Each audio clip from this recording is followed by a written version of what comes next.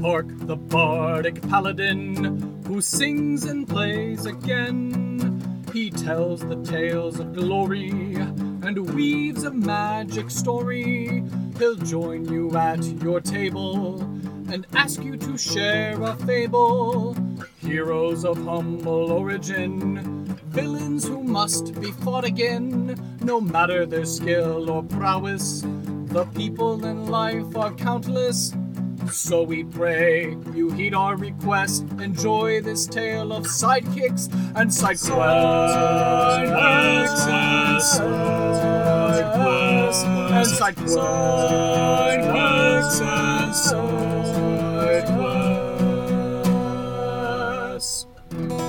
Episode 54, Athanasius the Vampiric Bricklayer. Welcome to Sidekicks and Side Quests, the Dungeons & Dragons podcast that helps to put humans back into humanity and breathe life into your campaign NPCs with backstory and bravado. That's right, we're building a world, one character at a time. I am your host, Kurt Krenwelge, the Bardic Paladin, and I'll be joining Harper Hayes' table in the levitating platter. Welcome to another exciting episode of Sidekicks and Side Quests, the best Dungeons & Dragons podcast in my humbly biased opinion. And I'm joined by a lovely guest that I have had the recent pleasure to make acquaintance. So why don't I ask my guest to go ahead and introduce yourself and tell us a little bit about yourself, what it is that you do.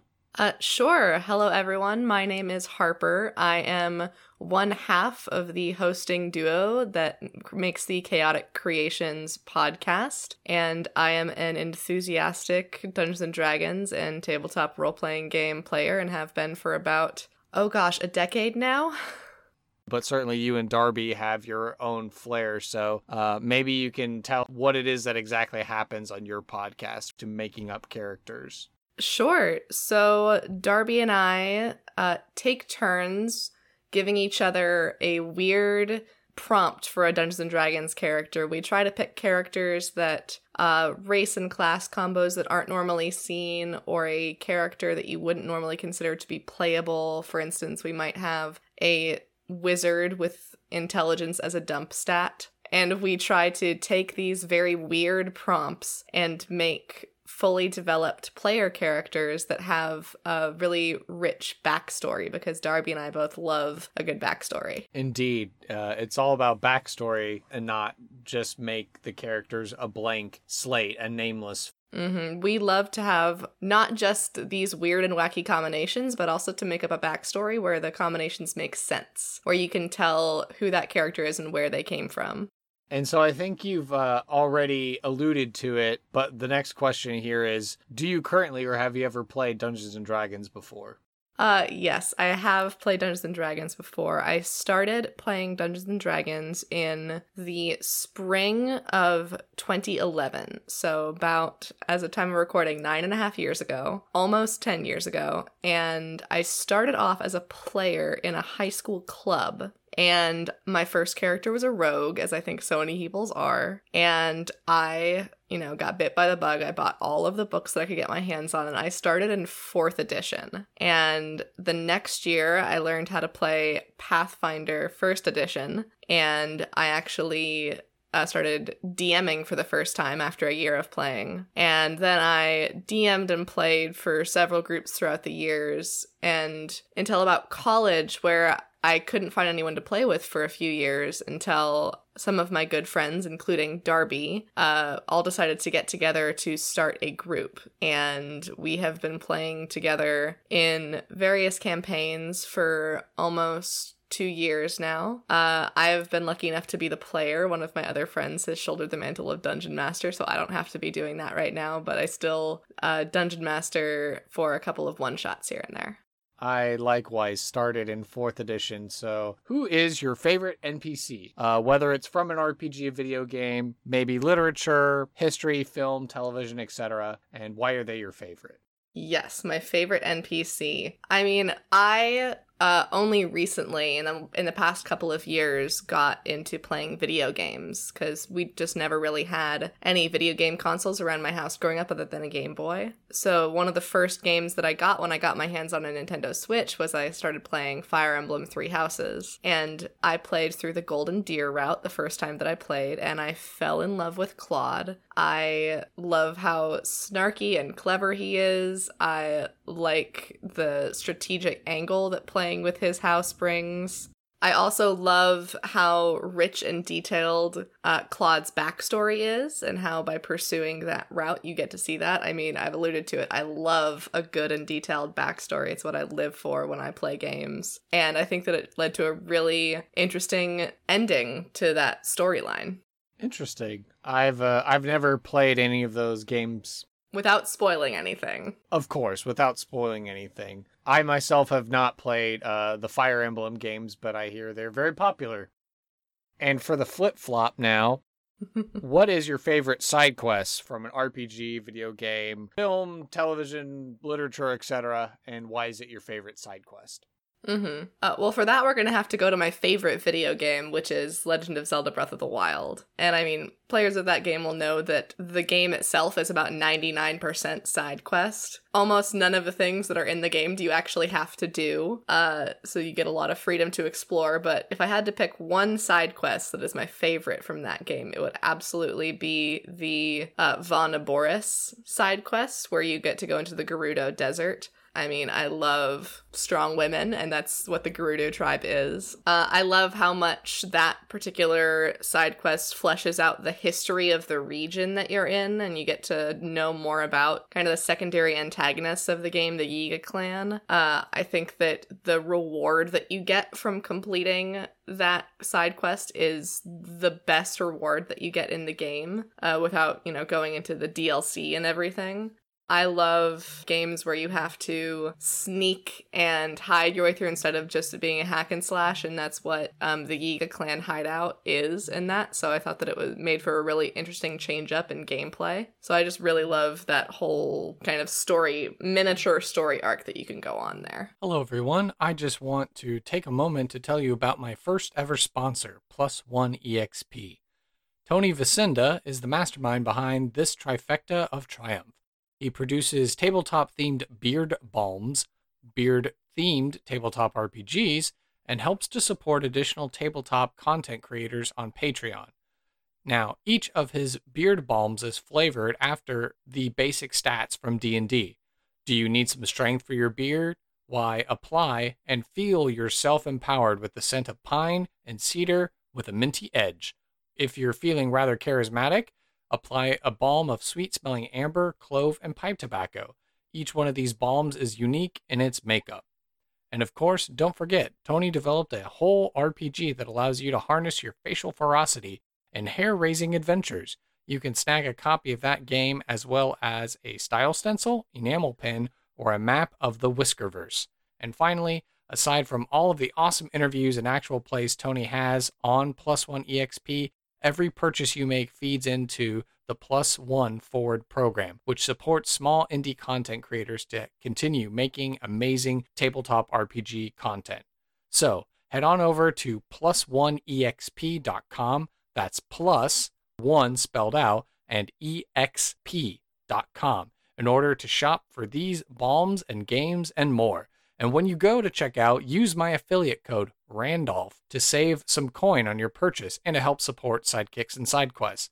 How else do you think our tavern keeper at the Levitating Platter is going to keep his silver beard so awesome? Once again, the code is Randolph, like how it's spelled on episode 2 and his write-up, in order to save on your order and help support the show. So thank you so much, and now back to the podcast. What are you passionate about and why?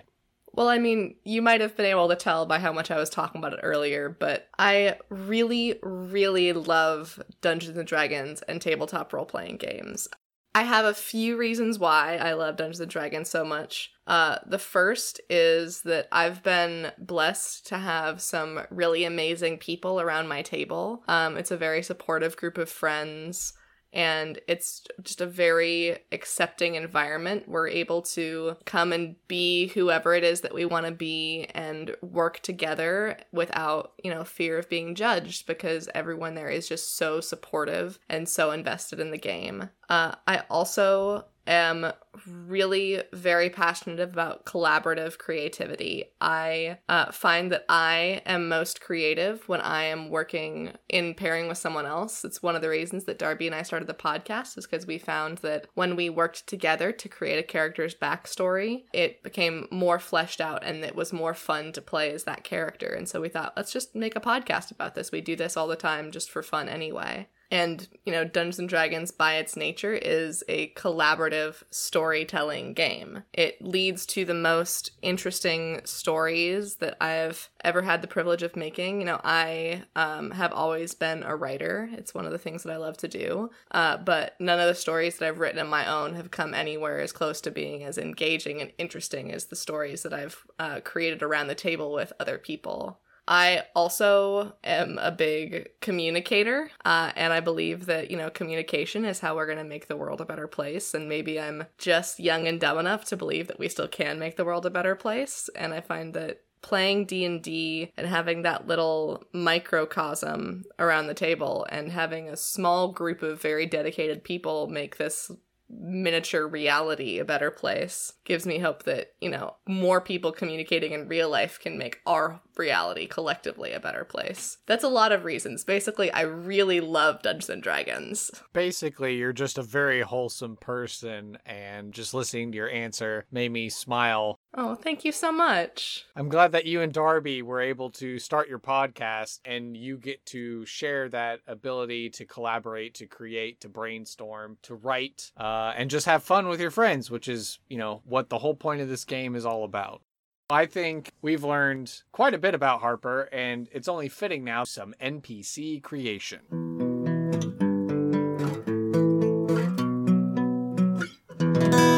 Yes. All right. So now this is the part of the show where we get to bring something new into the world, a new NPC. I believe Harper has elected to roll the dice and see what kind of random character we get today. Is that correct? Yes, very on brand for how we do things on Chaotic Creations. We'll, see what it is that the world gives us, and then we'll make it work. Perfect. Do you happen to have some real dice? I happen to have my dice that I play with for my home game right here next to me. I don't know how great the sound effect is going to be because I have a dice mat to roll in that's felt bottomed, so it's not going to be, that nice click-clack sound, but I do have my real dice here. So the first question we have to ask ourselves is, what is going to be the name of this character? Your D20 and roll that. Let's figure out what the name of our character is going to be. Okay, let's roll a D20. 8. 8. Ah, perfect. And the name of our character is Athanasius. Athanasius, okay. So for all of you theology nerds out there, Athanasius, I believe, is one of the old church fathers in early Christendom. Let's see. So the next question to ask, ancestry of our character, this will be a D100 roll. All right. 82. Interesting. Okay, so Athanasius is a vampire. Oh, okay. Now we need to figure out what is the job or role in society for this vampire character. Let's go ahead and roll a D10 as well. Okay. 1. Okay. This was suggested by previous guest Tony Vacinda, bricklayer. So Athanasius the vampire is a bricklayer. I had an idea for who this NPC was, and now it's taken a hard left turn.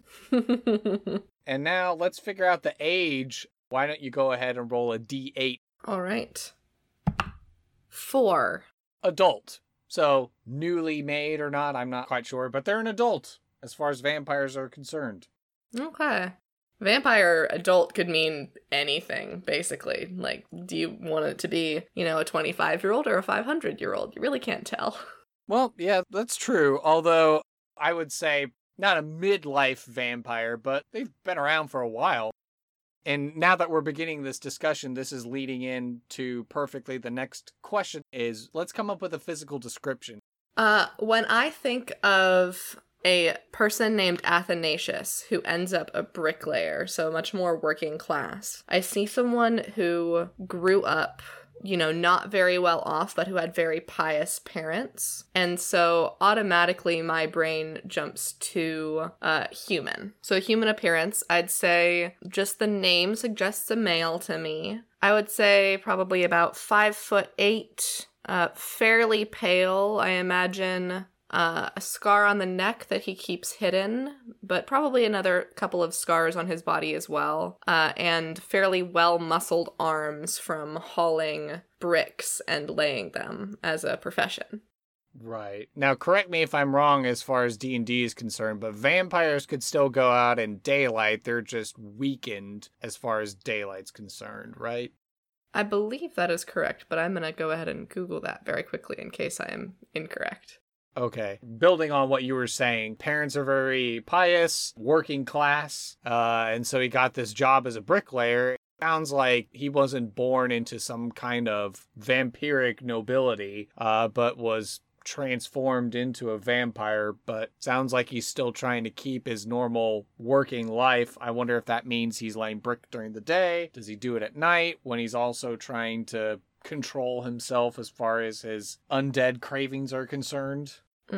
So I've looked it up, and it does say that vampires in D&D 5e do take damage from sunlight. Oh. So I imagined he has the graveyard shift, if you'll pardon the expression, for the vampire. There we go. Okay. And that makes sense. I think that bricklayer, you'd probably, especially if he's laying bricks for a road, you want that to happen at night when there aren't as many travelers, not as much foot traffic. So I assume that he is probably born into a very pious family and was transformed at some point and is trying to hide that fact, trying to cling to what was his previous life.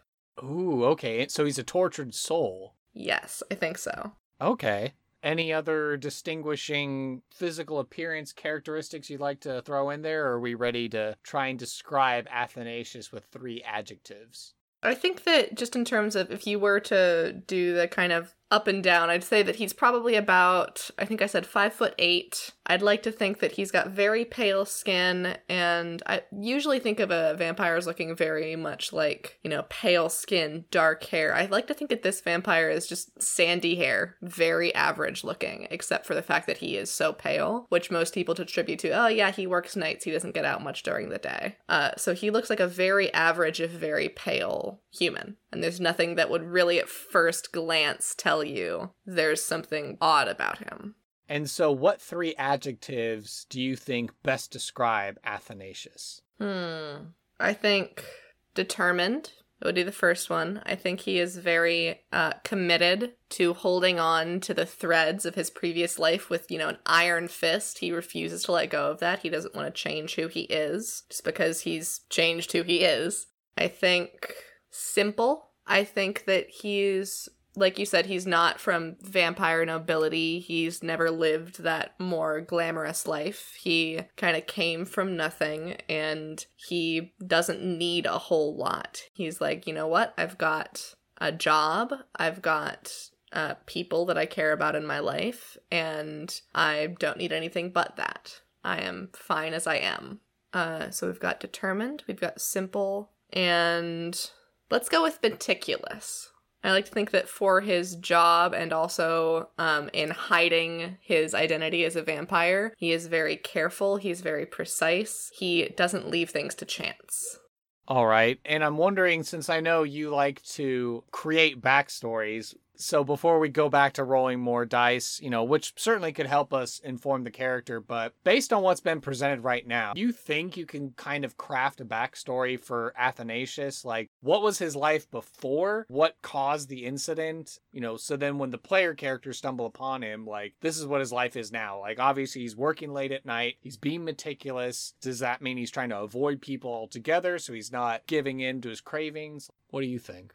I think that prior to this, he was just a very average guy living a very average life, put in his hours at work, went home. I like to think adult, he's probably still somewhat young, so he's probably in his late 20s or early 30s. Probably hasn't been a vampire for more than a couple of years. So he was probably like, eventually I will get married, I will have children, I will, do all of the things that a normal person does in their life in his small town. And then one night he volunteers for the graveyard shift, back when he's still a human, and a vampire who's passing through town during the night sees this solitary human completely by himself and decides, you know what, that would make a good meal, but doesn't kill him. Instead turns him into a vampire, probably by accident. And Athanasius spent a few days hiding away, which was fairly easy to do now that he was on this new shift. Didn't want anyone to see him, and then decided, you know what, I'm not going to let this change who I am. And he continued to work the graveyard shift. He's probably taken up a new hobby of, hunting in air quotes, where about once a week he will go out into, I'm very much imagining, oddly enough, the vampires from Twilight, who I haven't thought of in years, where he attempts to be as ethical as he can. So when he's out hunting, occasionally it will be humans or other humanoid races that he feeds on. Occasionally it will be animals. He feeds enough during that one night of the week that he can sustain himself over the course of the week. So lots of bandits and other creatures. And then the people are like, things have been peaceful. We haven't had too many bandit problems. All the raiders or the creatures that go bump in the night that would, plague the farms, like suddenly they're all disappearing, and we don't have much need of hiring rat catchers go out into the woods and deal with these kinds of problems. Yeah, exactly. I think that he probably does not really see himself as, being a vigilante or a hero, though. He's just doing this as a way to survive and to not kill any of these people that he's known his whole life. So probably people have noticed that he's made the shift to being a night owl and he works nights now, but people are like, yeah, that's what it is. It's the job. Good old Athanasius hasn't changed since he was a kid. Right. My question to you, I guess, since we talked about his name from such a pious family and him having people that he cares about, are his parents still alive? And the other question I had is, does he consider himself still religious? Like, does he still worship the same God that his parents and his family life brought him up in? And that's why he's trying to cling to his humanity. He's fighting every dark urge that comes with the nature of being a vampire. I think that probably, his father is getting up there in years, and they do live a really, simple, somewhat poor life, so there's not a whole lot of support. So I like to think that his father has passed away. I think his mother is probably still alive. I like to think that he also has a sibling, I'm thinking a sister, who has married and has children, so he's an uncle, and all of them still live in the town. And maybe just because the character that I play in my home game is a cleric of Pelor, I'm jumping to Pelor as the god that he grew up worshipping. But I also know that Pelor has a real hatred for the undead, canonically, in 5e. That's one of the things that Pelor hates. And so I think that he probably is filled with quite a lot of self-loathing for being a vampire because of all that he was taught when he was growing up about how evil the undead are. And so he probably harbors a bit of that still. And I think that his family and he, to an extent, probably are still religious, but that he feels a lot of guilt surrounding his religion now. He's probably stopped going to services under the excuse of, I work nights, I can't be up early in the morning to go to temple. But so he probably still does feel that faith and is very conflicted about it now. Very interesting, because I know certainly in our culture there have been lots of works of fiction about vampires who are still trying to cling to goodness and justice and truth and beauty. Angel comes to mind from the Buffy universe, the ensouled vampire. Certainly you mentioned earlier the Twilight series, the sparkly vampires that, are trying to be good guys and not be evil Bram Stoker Dracula types. Mm-hmm. Well, I think there's something inherently just much more interesting about a vampire who wants to cling to humanity than there is in playing into the old trope. I think that a vampire who wants to be good and wants to not harm humans and still wants to be, retain personhood instead of delving into monsterhood. I think that's just inherently a much more interesting story to tell, which is probably why we see so many stories about it. Right. Okay. I think this is great, what we're learning. So now you're ready to roll some more dice. Yes. A valuable item, a piece of lore, a secret, or an ideal or concept that the character ascribes to. So let's go ahead and roll a d4 to figure out what's the category of item. Okay. That would be a 4. 4. Okay, so 4 is ideal or concept. So let's go ahead and roll a d6 to figure out what's an ideal or concept that Athanasius ascribes to. All right. 6. So 6 is gambling, which is interesting. So how do you think gambling features into something of Athanasius's personality? Do you think when you talked about how he volunteered to take the night shift, do you think the fact he comes from a more humble kind of a family background, do you think the gambling side featured have to make more money? I'll take a gamble on working the night shift to help make some more money. He's always trying to hedge his bets and come out ahead. I quite like the idea of before he became a vampire, he would just, have a weekly, basically it's a poker night to the extent that poker is a thing in Dungeons and Dragons, with the other guys that he worked with in bricklaying, and that it was a lost hand that made him volunteer for the night shift. They were gambling who was going to take the night shift and he lost, and so he had to take the night shift. And I think that since he has become a vampire, it's not just that he now thirsts for blood, he also, is becoming more and more monstrous. And he's like, this is the one vice that I have. Like, this is the one thing in me that's going to become worse and worse. I'd rather be gambling than murdering. So since he has become a vampire, he's become more and more of a gambler, betting more and more of his money. It's become kind of more of who he is now. So maybe that's like the one change people have noticed in the past couple of years about Athanasius. They're like, yeah, in the past couple of years, he started gambling a whole lot more than he used to. It started off with weekly poker nights, and now you can find him at the tavern, at 3 a.m. most days, just gambling away the little bit of money that he makes, hoping to be able to pay off his tab. Wow. Okay. Interesting. So, like you were saying, trading in one vice for another, his motivation, his justification is like, well, to make sure I stave off just ripping everyone to shreds in this tavern, I'm just going to go hard on betting. And I wonder if that strains his familial relationships that he has, especially with his mother, say his sister, his nieces and nephews in the town. I think it probably does. I think that they are, they're a very supportive family, and so they are trying to be there for him in this time, but they really can't understand what's driving him to do this, and he can't tell them, he can't explain it to them, and so it's causing a rift in between him and his family. There's the tragedy. All right. And so now we get to figure out what's going to be a particular side quest that Athanasius is going to offer to the player characters. A D12 roll, but I will go ahead, since we've already created such a fine backstory and lore on Athanasius, if you so feel inspired to generate your own side quest.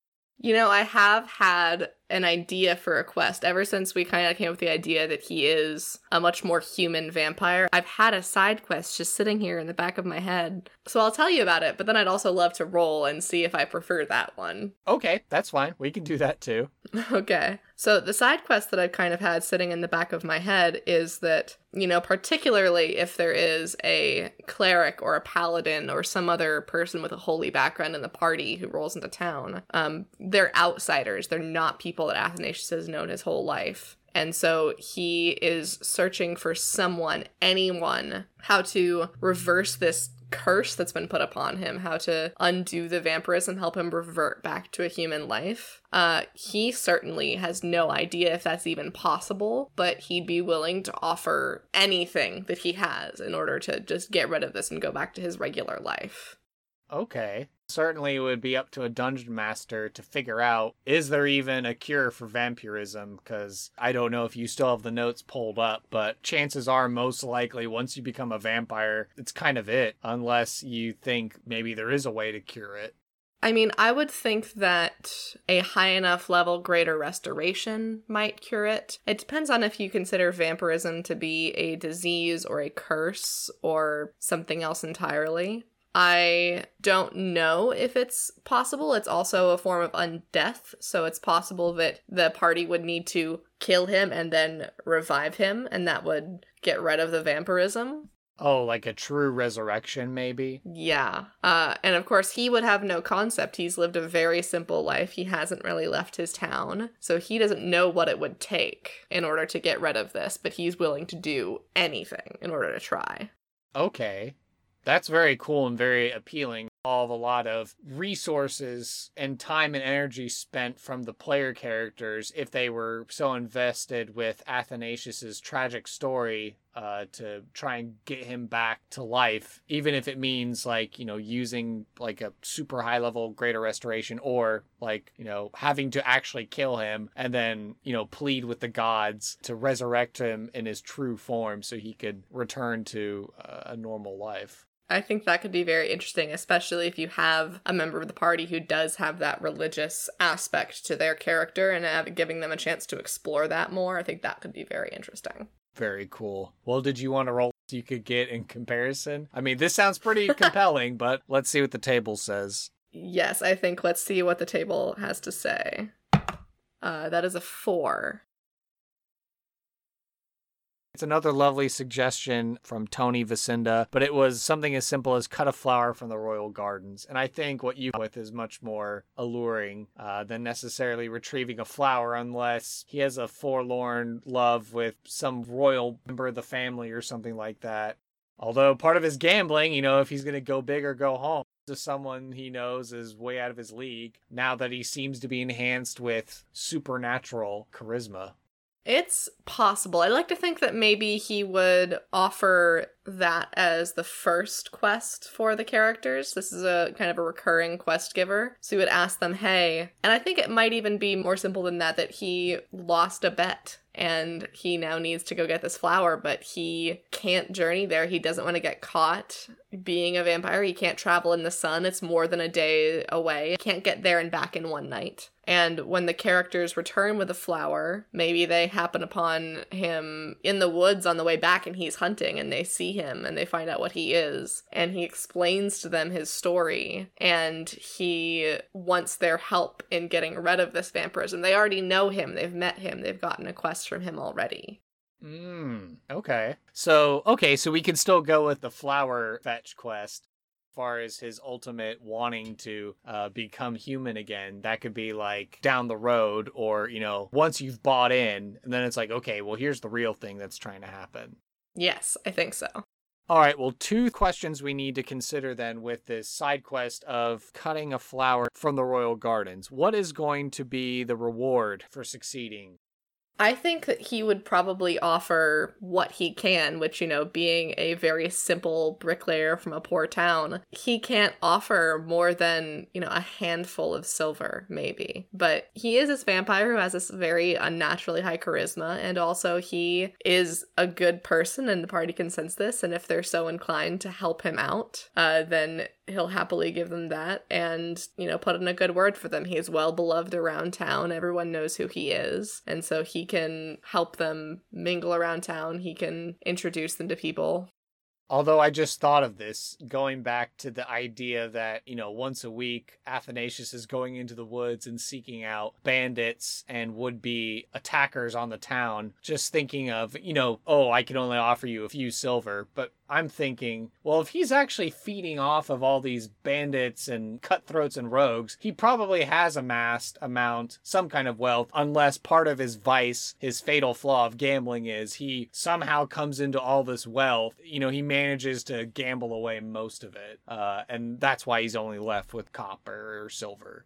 I think he probably gambles away most of it, although now that you've mentioned that, I think probably he does still have probably a few caches of supplies out in the woods that he finds from these bandits. He has, the things that aren't coin. He has weapons, he has armor, he has the hides of some of these beasts that he's killed that maybe he can offer up. And maybe one of the things that intrigues the players is how does this simple bricklayer have access to these, a magical weapon or... You have a +2 dagger? How did you get a +2 dagger? Exactly, yeah. There you go. Okay, that's really cool. I like that idea of like, oh, I have some coins, but I also have a cache of like weapons and, armor and hides that I don't really have use for in my normal everyday life. Like, where'd you get this stuff, man?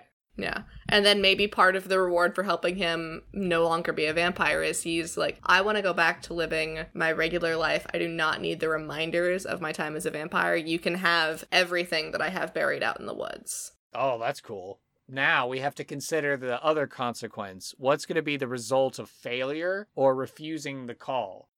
I think that probably there's not really a consequence for not taking the first quest. This random bricklayer is like, hey, can you please go and get me a flower from the royal gardens? They're like, that's weird, I'm not going to do that. He'd be like, okay, fine, fair enough. But if they take the first quest and then come back and he opens up to them and explains what it is that's going on and they refuse him then, I think there's a decent chance that he might then, go into a crisis where he's like, well, now I have told these people who I am, these capable adventurers, and they're refusing to help me. And they might even turn on me and tell my kinsmen, my townfolk, what it is that I am. And I can't take that chance. So when next the opportunity presents itself, he attacks the party in an attempt to silence them. I also think that it might be an interesting idea of, they refuse to help him, and that might even be what causes his downward spiral into finally giving in to, like, it's his last hope gone. These adventurers cannot help him. He has no hope of returning to being a human, and that sends him on this downward spiral into monsterhood. And he might even end up being a bigger villain further down the line.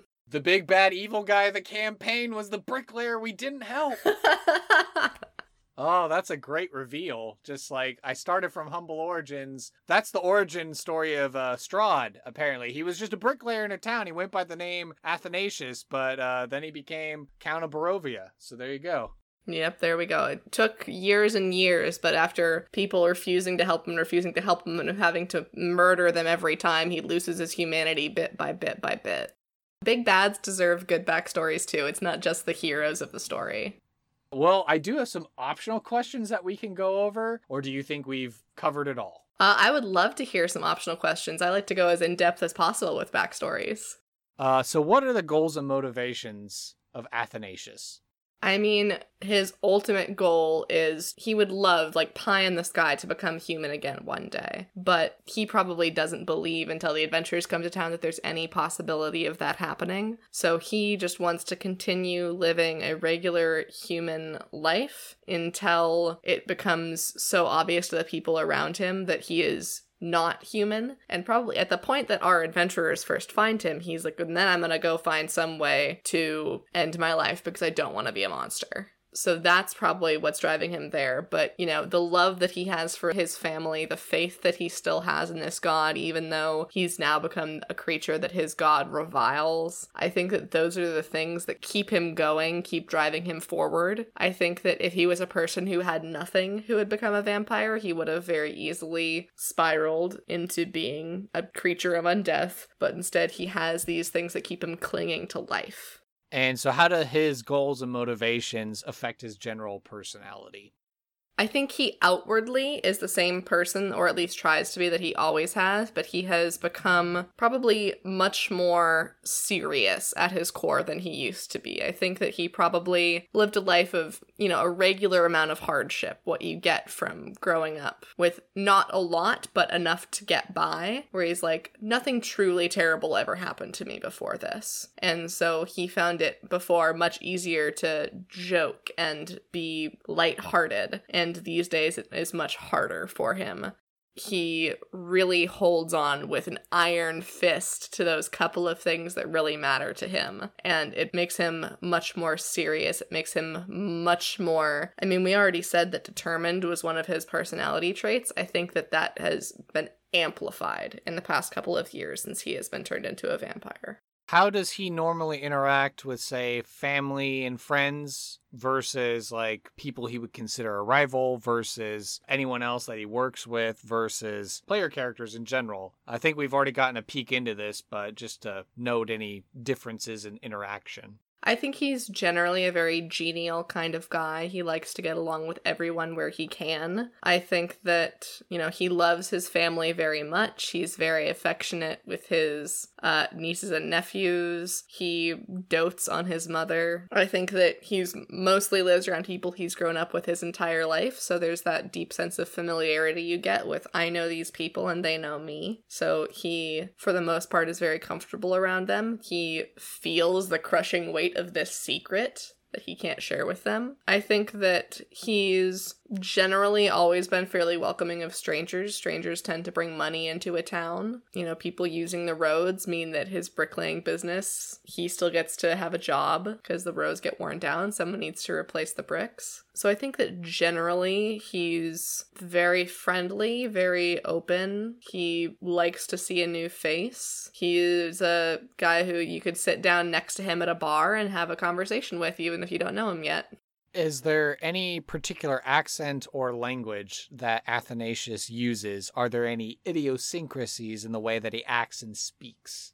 I think that he probably, as a result of being a vampire and having those slightly sharper teeth, has developed a much more careful way of speaking in the past couple of years. I think that he probably used to be a guy who spoke a little quickly, because I speak a little quickly, generally. So he probably used to speak a bit quicker, and then for the first couple of weeks after he became a vampire, he found that he was cutting his tongue on his teeth when he was speaking as he normally would, so he's slowed down his speech a bit in the past couple of years. He might have developed just the very slightest hint of a lisp. Very slightest. It's not something that you would notice necessarily at first glance, but the longer you talk to him, the more you hear it. Just because his teeth have grown visually, it's imperceptible. You can't really see, but I mean, I've had procedures done on, I've gotten surgery on my mouth, and the littlest, tiniest shift in your teeth can change the whole way that your mouth works.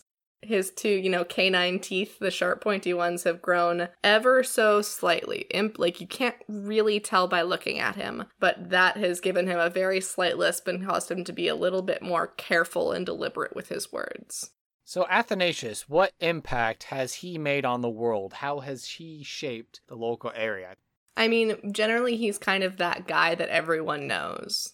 Everybody knows Athanasius. He's a nice guy, fun guy to play a hand of cards with. You can talk to him if you see him on the street corner. He's probably not as present in the town's social scene over the past couple of years. And I think that if you've lived in the town for that long, you've probably noticed that in the past couple of years, it's gotten a little less fun to go to the tavern at night. And you haven't necessarily made the connection that Athanasius doesn't come every night anymore. And if you did, it's it's because he works the night shift now. He can't come to the tavern. He can't hang out with all of us. But, I think that he used to bring a lot of joy to those around him. And even though it wasn't necessarily something that they noticed, and it's certainly not something that they really noticed that is missing, I think that has kind of been his impact. Wow. I almost kind of get the sense of George Bailey from him. Though It's a Wonderful Life. Yes. Except our George Bailey is a vampire who's trying not to be evil. Yes, precisely. I'm just imagining Jimmy Stewart going around being like, "Oh, whoa, now listen here. I'm just trying to be a simple bricklayer. I'm not trying to eat people." Maybe that's the voice. That's the voice that I couldn't quite think of. Okay, so Jimmy Stewart, but talking slow and deliberately, maybe with a slight beginning hint of a lisp so as not to show off his teeth all that much. Yes, precisely. Okay, perfect. And for the final half of that, how he's shaped his local area, obviously, I think we know. What's the current problem that's preventing him from being a bigger player on the stage?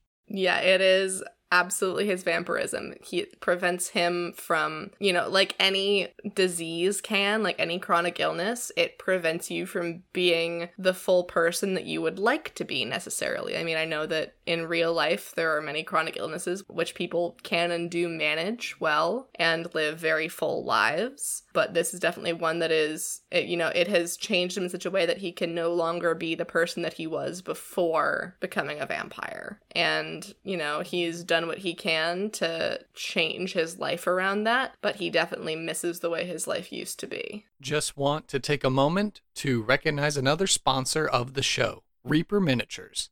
They have been Texas Titans of the tabletop industry since 1994. They're right here in my backyard, and they have an amazing warehouse and game store. They make everything from paints to gaming accessories. Stream on Twitch with tutorials and interviews, and host the ReaperCon, this year back in person from September 2nd to 5th, 2021 in Denton, Texas.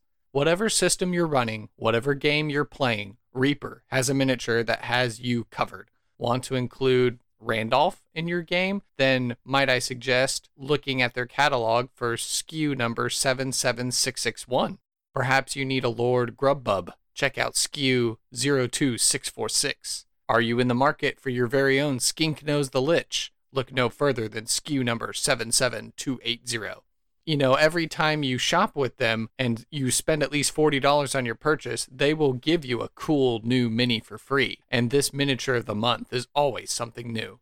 And if you're wondering how you can enjoy the benefits from my sponsor, if you visit my website, you can find a link for our sponsorship and use my referral code link when you shop to help support Sidekicks and SideQuests and get you some savings. By clicking that link on my website, it helps to track the traffic that our show directs towards Reaper Miniatures. The more traffic, the more that our Texas powers will be able to combine. So again, go check the link out on my website in order to use my special referral code, and be sure to follow Reaper Miniatures on Facebook, Twitter, Instagram, Twitch, and YouTube. And be sure to sign up for ReaperCon 2021 and tell them that Sidekicks and SideQuests sent you. So thank you very much to this sponsor, and back to the podcast.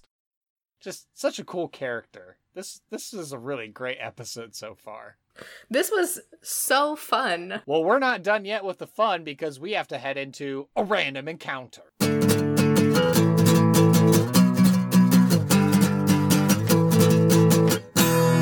Oh, yes, let's do it. Okay, so as you've already guessed, this is the part of the show where we get to do a little bit of role play. We've covered all of the questions in depth, so we have a fully formed, actualized character, and I think it's only fitting that my guest, Harper, should bring a voice and a life to Athanasius. And I think, based on how Athanasius is, I think it's fitting that he should meet Duncan, who is my chaotic good fighter, adventurer, and if you're ready to begin, with our DM powers combined, I think we can make a truly awesome little vignette. All right, I can't guarantee that my George Bailey voice will be as good as yours, but I will try my best. So, after Duncan has finished his last adventure helping out a certain halfling courier deliver some mail and just finding out the whole concept of a postal system being revolutionary, Duncan continues off down the road saying bye to his new friend, Esther Van Missive, and he heads down to the next town. And, Duncan is fairly used to traveling along dirt and muddy roads, but as he starts heading into the next town, he can see that there are these intricately and ornately laid bricks. And by this point, it's starting to be dusk. It's starting to, that evening glow of the night. And as he's, starting to get further and further into town, he can see that there is a gentleman with a cart with a whole load of bricks that seems to be heading in the opposite direction. And something about him just causes Duncan to kind of stop and pay attention to this person heading in the opposite direction. Well, good evening there. What might your name be? Oh, hello there. My name is Duncan, and I'm an adventurer that travels around these lands. No task too small, no errand too minuscule for me, I say. Well, good evening, Duncan, and welcome to our town. My name is Athanasius. It's a pleasure to make your acquaintance. And Duncan will extend his hand and shake it and say, "Well met, good sir. Athanasius, that is quite the name. Well, I've just finished traveling, and as I was making my way into town, I couldn't help but note these very finely laid bricks. And he'll take a look at the cart and see that there's, some fair number of bricks in there too. And may I to understand that you are the gentleman that made and lays these bricks? Well, yes. In fact, I am one of many of the bricklayers in this town. It is one of our town's most proud features. It, in fact, is our town's only proud feature, really. But yes, I am one of the bricklayers of this fine town. Well, I do have to say it is remarkable work. I had not made my way to this part of the world yet, and Duncan will roll a insight check. He's trying to gauge like how Athanasius is acting and doing, and Duncan will say, after rolling his fairly high check, he'll say, well, I mean, I was going to head to the tavern to, get some rest, but it seems like you're in need of something. And like I said, I cannot refuse any task put before me. So is there something that I can do to help you out? It seems like something's weighing you down. Mighty something's weighing you down. You're a perceptive one, I can tell. As a matter of fact, not too long ago, only last night, I was playing a game of cards with one of my companions in the bricklayers company, and I unfortunately lost this hand, and the wager that we made was that one of us, the loser, would go to the royal palace that is a 2 journeys day away and pick a flower and come back and return home with it. And I lost my hand, and unfortunately I work every night, and there's just not a lot of time in the day for me to journey all the way to the royal palace and back, so I've been trying to think of some way that I could make the trip. Oh, okay. So the royal palace is a 2 days journey, and you need someone to just get you a flower from there. That's the size of it. Well, would you say that the royals would be in need of an adventurer and his services, do you think?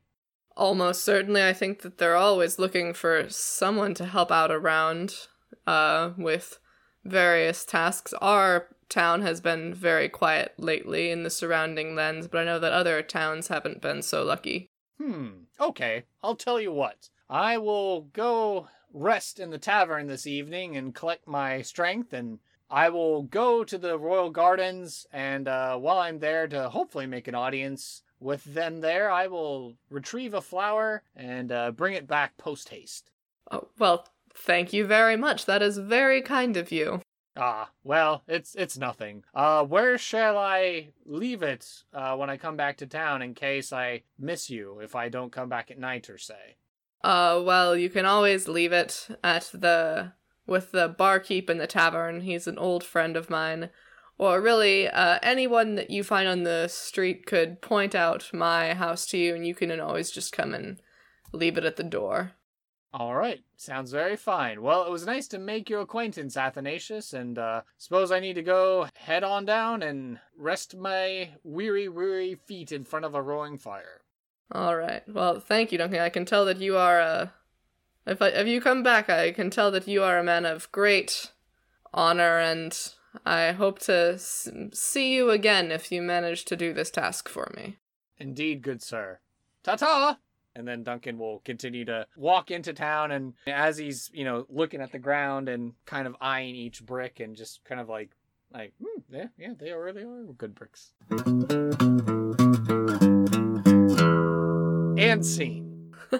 All right. Well, cool. So what did you think of our little role play there? Do you think it was able to give Athanasius some justice? I think so. I think that definitely was fun to try to give him a voice. I still think my George Bailey impression leaves a little bit to be desired, but that was very fun. I really do. Role-playing is one of my favorite parts of playing D&D. Well, as we're starting to head into our final thoughts of the show, what did you think of your experience today? I know we had some tech issues going back and forth and everything like that, but we made something happen today. So what did you think of your experience overall today? Oh, I have had so much fun. Making characters is one of my favorite things to do. And, bringing in that little bit of chaos and making a backstory, it really did, I feel, evolve into something really much bigger for the character than I would have imagined. That's always the way that it is when making one of these characters, and it always brings me such joy to bring this new person into being. Exactly. Yeah, no, I think it's just great to be able to put a resource out there for everyone who's searching for that someone special to sprinkle into your game world or into your character backstory, just so you're not having to deal with NPC number 502. You actually have someone that has a little bit of spice to them.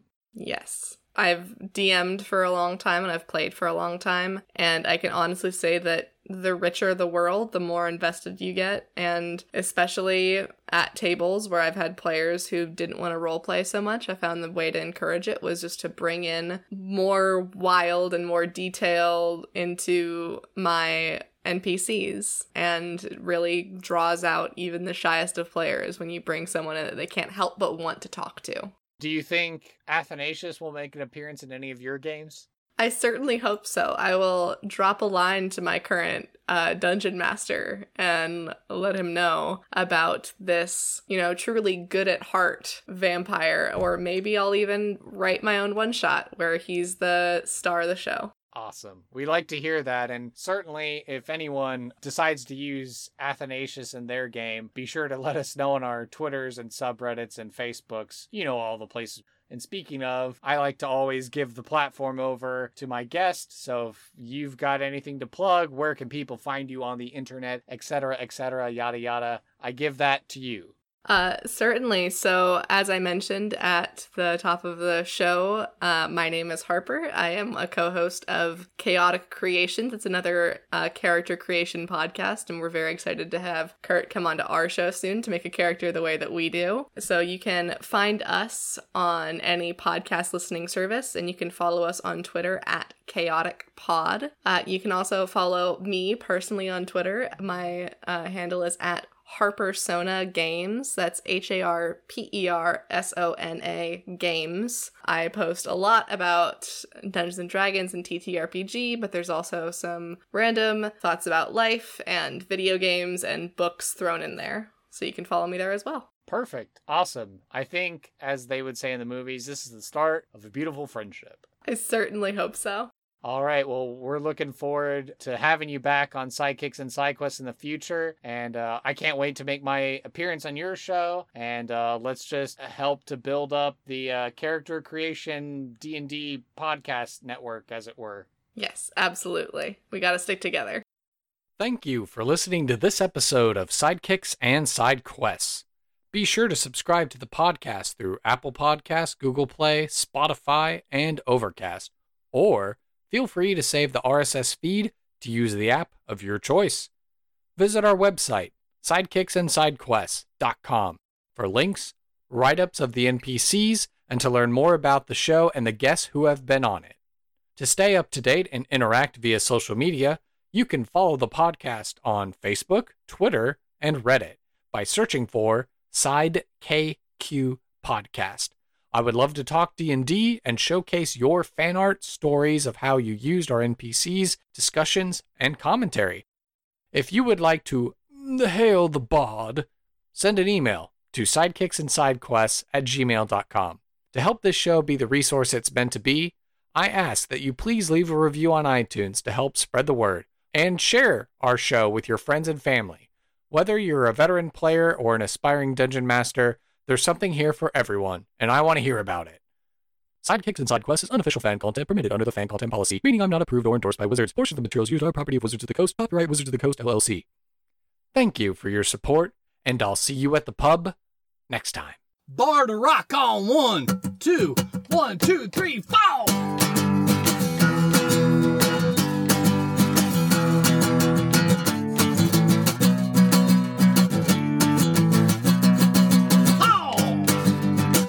Sidekicks and SideQuests.